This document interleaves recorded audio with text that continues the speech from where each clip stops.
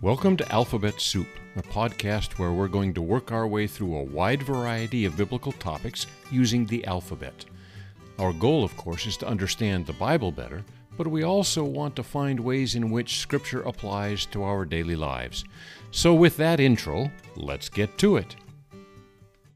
Welcome to I is for Imputation. Once again, I'm going to apologize. I'm in a room that will eventually be Pam's sewing room and my office/recording desk. But right now, it is full of some boxes and some cabinets and stuff that is waiting final placement.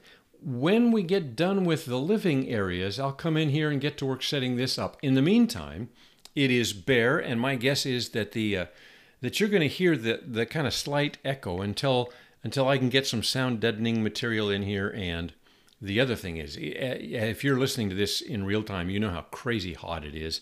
We've now set a record 20 straight days of temperatures over 110. However, most of them are over 115. It's going to be 117 today. It's just flat miserable. And the house air conditioning system doesn't do a great job with this small room off to the side, off of the kitchen. That said, we're going to persevere. Here is I is for imputation. It's a word that you're probably not familiar with. It's not used much at all anymore. A little bit in the legal profession, but mostly discussed in theology. And it is a concept word. It's not like car or tree or boat. It doesn't describe something physical. It describes a concept, as does, for example, the words democracy or economics, or those concept words can be difficult to define and difficult to process. We're used to words like democracy and economics and those because they get used, and so we have a better sense of what they mean. Not so much then with the word imputation. So here's my suggestion. There will be no quiz. Just sit back and listen and see if you can follow along. Don't work too hard at it. I'm gonna do my best to put it in a logical order and put the cookies on the bottom shelf. You'll decide if I was successful at that. But don't stress about this one, okay? I'm gonna guess that it will take your head someplace it hasn't been before. That most of you have not heard or used the word imputation in connection with theology, and if you have, it's been very briefly, cursory. Imputation means to credit something to someone's account.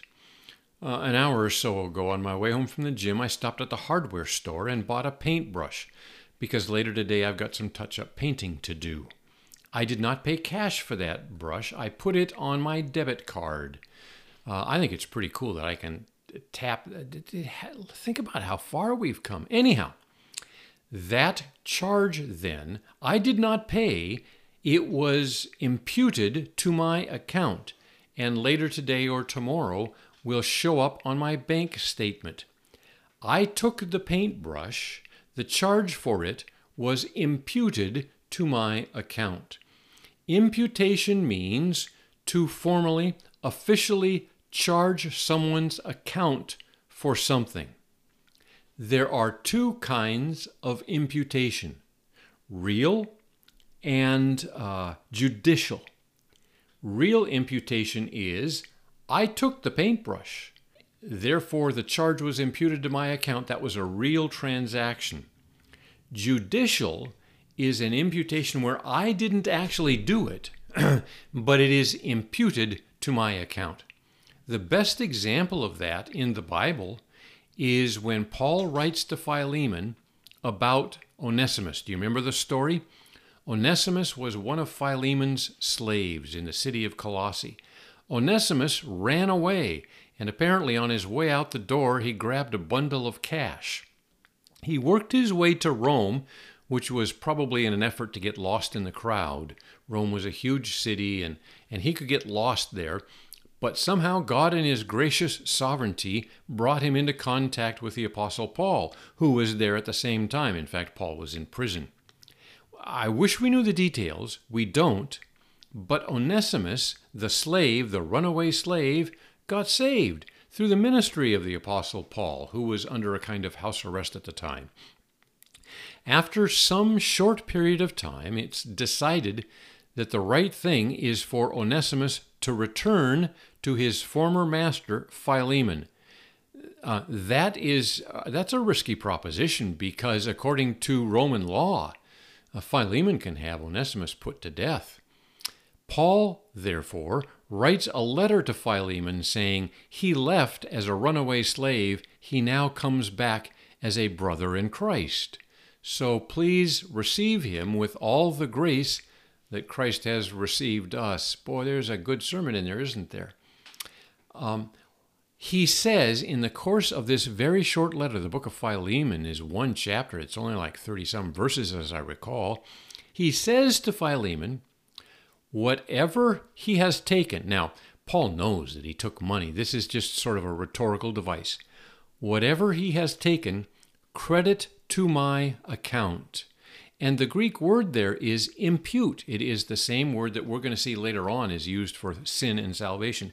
Impute it, charge it to my account, suggesting that he'll pay whatever debt that is. Paul probably says that kind of tongue-in-cheek because he goes on to say, I won't mention the fact that you owe me your very spiritual life. Apparently, Paul led Philemon to Christ. So charge Onesimus's debt to my account, never mind the fact that you owe your eternal life to me. Love it. Anyhow, that is judicial imputation, something being credited to someone, me or you, that we're not actually responsible for. Real imputation and judicial imputation. Another example of judicial might be I meet my friend at the restaurant, we sit down and have breakfast together and get up and go up to the register to pay, and he takes my bill and says, I got this. That is judicial imputation. He is taking responsibility for my debt, the pancakes and eggs and bacon that I had for breakfast. Okay, real and judicial imputation. We deal with real imputation all the time. We just don't think of it as imputation. We put something on our debit card or charge card and that is in fact imputation, even though we're not typically using that word or thinking about that word and its concept. We just hold out the piece of plastic and it's done. Now, let's move to Scripture. There are three major imputations when we talk theology and the Bible and our salvation. The first imputation is our sin. Our sin is imputed to us. We are counted as guilty before God. The second imputation is our sin imputed to Christ, so that when he died on the cross, he paid our debt. The third imputation is the crediting of Christ's righteousness to us. The key passage, we're going to talk very briefly about Numbers 2 and 3. We're going to spend most of our time talking about 1, the crediting of our sin to our account, which seems like it ought to be pretty straightforward, but I think we're going to see it's not as straightforward as we might guess. The center point, the primary place where that is discussed is Romans 5. If you're sitting in an overstuffed chair with a cup of coffee, go get your Bible, hit pause, go get your Bible, and turn to Romans 5. Romans 5 is the central passage in the New Testament that discusses imputation, and it begins at verse 12. And listen for this concept of guilt being assigned, being imputed to us. Verse 12, therefore, just as sin came into the world through one man, and death through sin, so death spread to all men because all sinned. For sin indeed was in the world before the law was given, but sin is not counted where there is no law. Yet death reigned from Adam to Moses, even over those whose sinning was not like the transgression of Adam, who was a type of the one who is to come. That's tough stuff there. You're to be excused if after about the first phrase you had trouble following that. And so I want to work through it very briefly. Therefore, just as sin came into the world through one man, that one man obviously being Adam, that's pretty easy to grasp, huh? He was the first man, he was also the first sinner. And death through sin. Death is the penalty for sin. God told Adam, in the day you eat of it, you shall surely die. Crime and punishment, eh? And so death came to Adam because of that sin. And so death spread to all men, all subsequent generations. Why? He answers that, because all sinned. Sin entered through Adam. Death is the penalty. All of us die because we all sinned. There are three deaths, huh? Physical death, spiritual death, and eternal death. The moment we're born, we begin to die. It's just a matter of how quickly that happens. We are born dead in our trespasses and sins, a fairly clear, obvious, and often spoken of truth in the Bible. So we're born to die physically. We're born spiritually dead, and then those who don't receive Christ as their Savior will die eternal death, the second death, okay? We're doing okay so far. Now, it's at verse 13 where it gets a little tricky. You cannot have a crime unless there's a statute. For example, if there's no speed limit, the cop can't pull me over for speeding. There has to be a posted speed limit. If the law doesn't say I can't take money out of the cash register in the grocery store, if it doesn't define that as stealing, then I can't be arrested and charged and tried and convicted of theft. You see that crime and punishment can only happen where there's a statute that forbids a certain behavior. I'm going to read verse 12 again and then go into verse 13. Therefore, just as sin came into the world through one man, and death through sin, and so death spread to all men, because all sinned. For sin was indeed in the world before the law was given. Well, wait a minute, how can that be? If there's no law, we just said, if there's no statute that says don't do this or you must do that, then how can there be sin? He says, for sin was indeed in the world before the law was given at Moses, but sin is not counted where there is no law. That's what we just said. Yet death reigned from Adam to Moses, even over those whose sinning was not like the transgression of Adam. It's obvious that people died between Adam and Moses. The statutes were all given. The Mosaic law was given with Moses. The only other statute prior to that was given by God was, Adam, don't eat that fruit.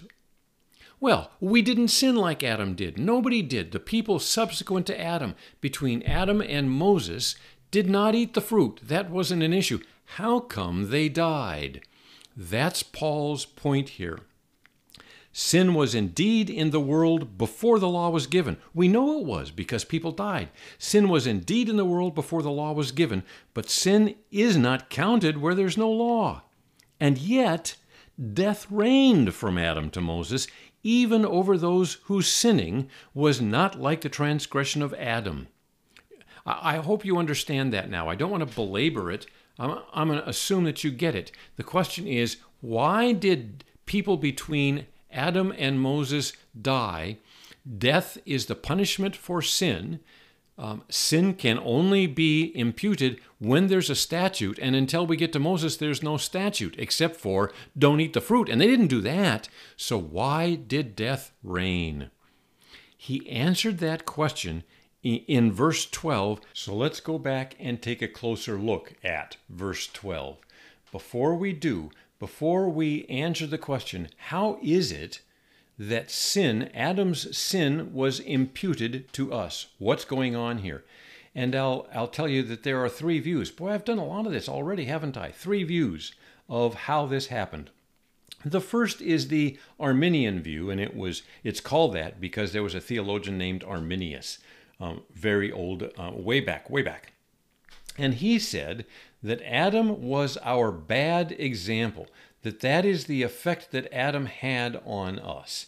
And once we've sinned, what happens is we have followed Adam in that bad example, and Adam's guilt is imputed to us. At the point when we act like Adam did, and there were people between Adam and Moses that did that, and we continue to do that, when we follow Adam's bad example, his guilt is imputed to us.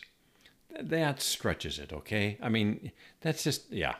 That, however, is the view of Arminianism, a.k.a. Wesleyanism, a.k.a. Pentecostals, the Holiness Movement, and so forth. The second view is called the federal view, and it says that Adam was, in effect, our representative head, sort of like we have in Washington, D.C., if you're living in America. They vote, and whatever they vote is then binding on us. That God decreed, God entered into a covenant and decreed that whatever Adam did was going to be binding on all his descendants because he was our representative head. And when he voted to sin, his vote was determinative for all of his descendants, including you and me. The imputation then is judicial. Remember at the beginning we said there's real and judicial? The imputation is judicial because he voted to be disobedient. And as our representative head, that the guilt that he came under is imputed judicially to us. The third view, I should say, that federal view is the view of covenant theology. That would be Reformed, Christian Reformed, Presbyterian, so forth. Those churches that hold to what is commonly called a covenant theology. The third view is the Augustinian view, and it's called that because it was written about by a guy named, okay, here we got to make a choice, Augustine or Augustine. I think Augustine is probably used by people smarter than me. I always call the guy Augustine because that looks like it should be that.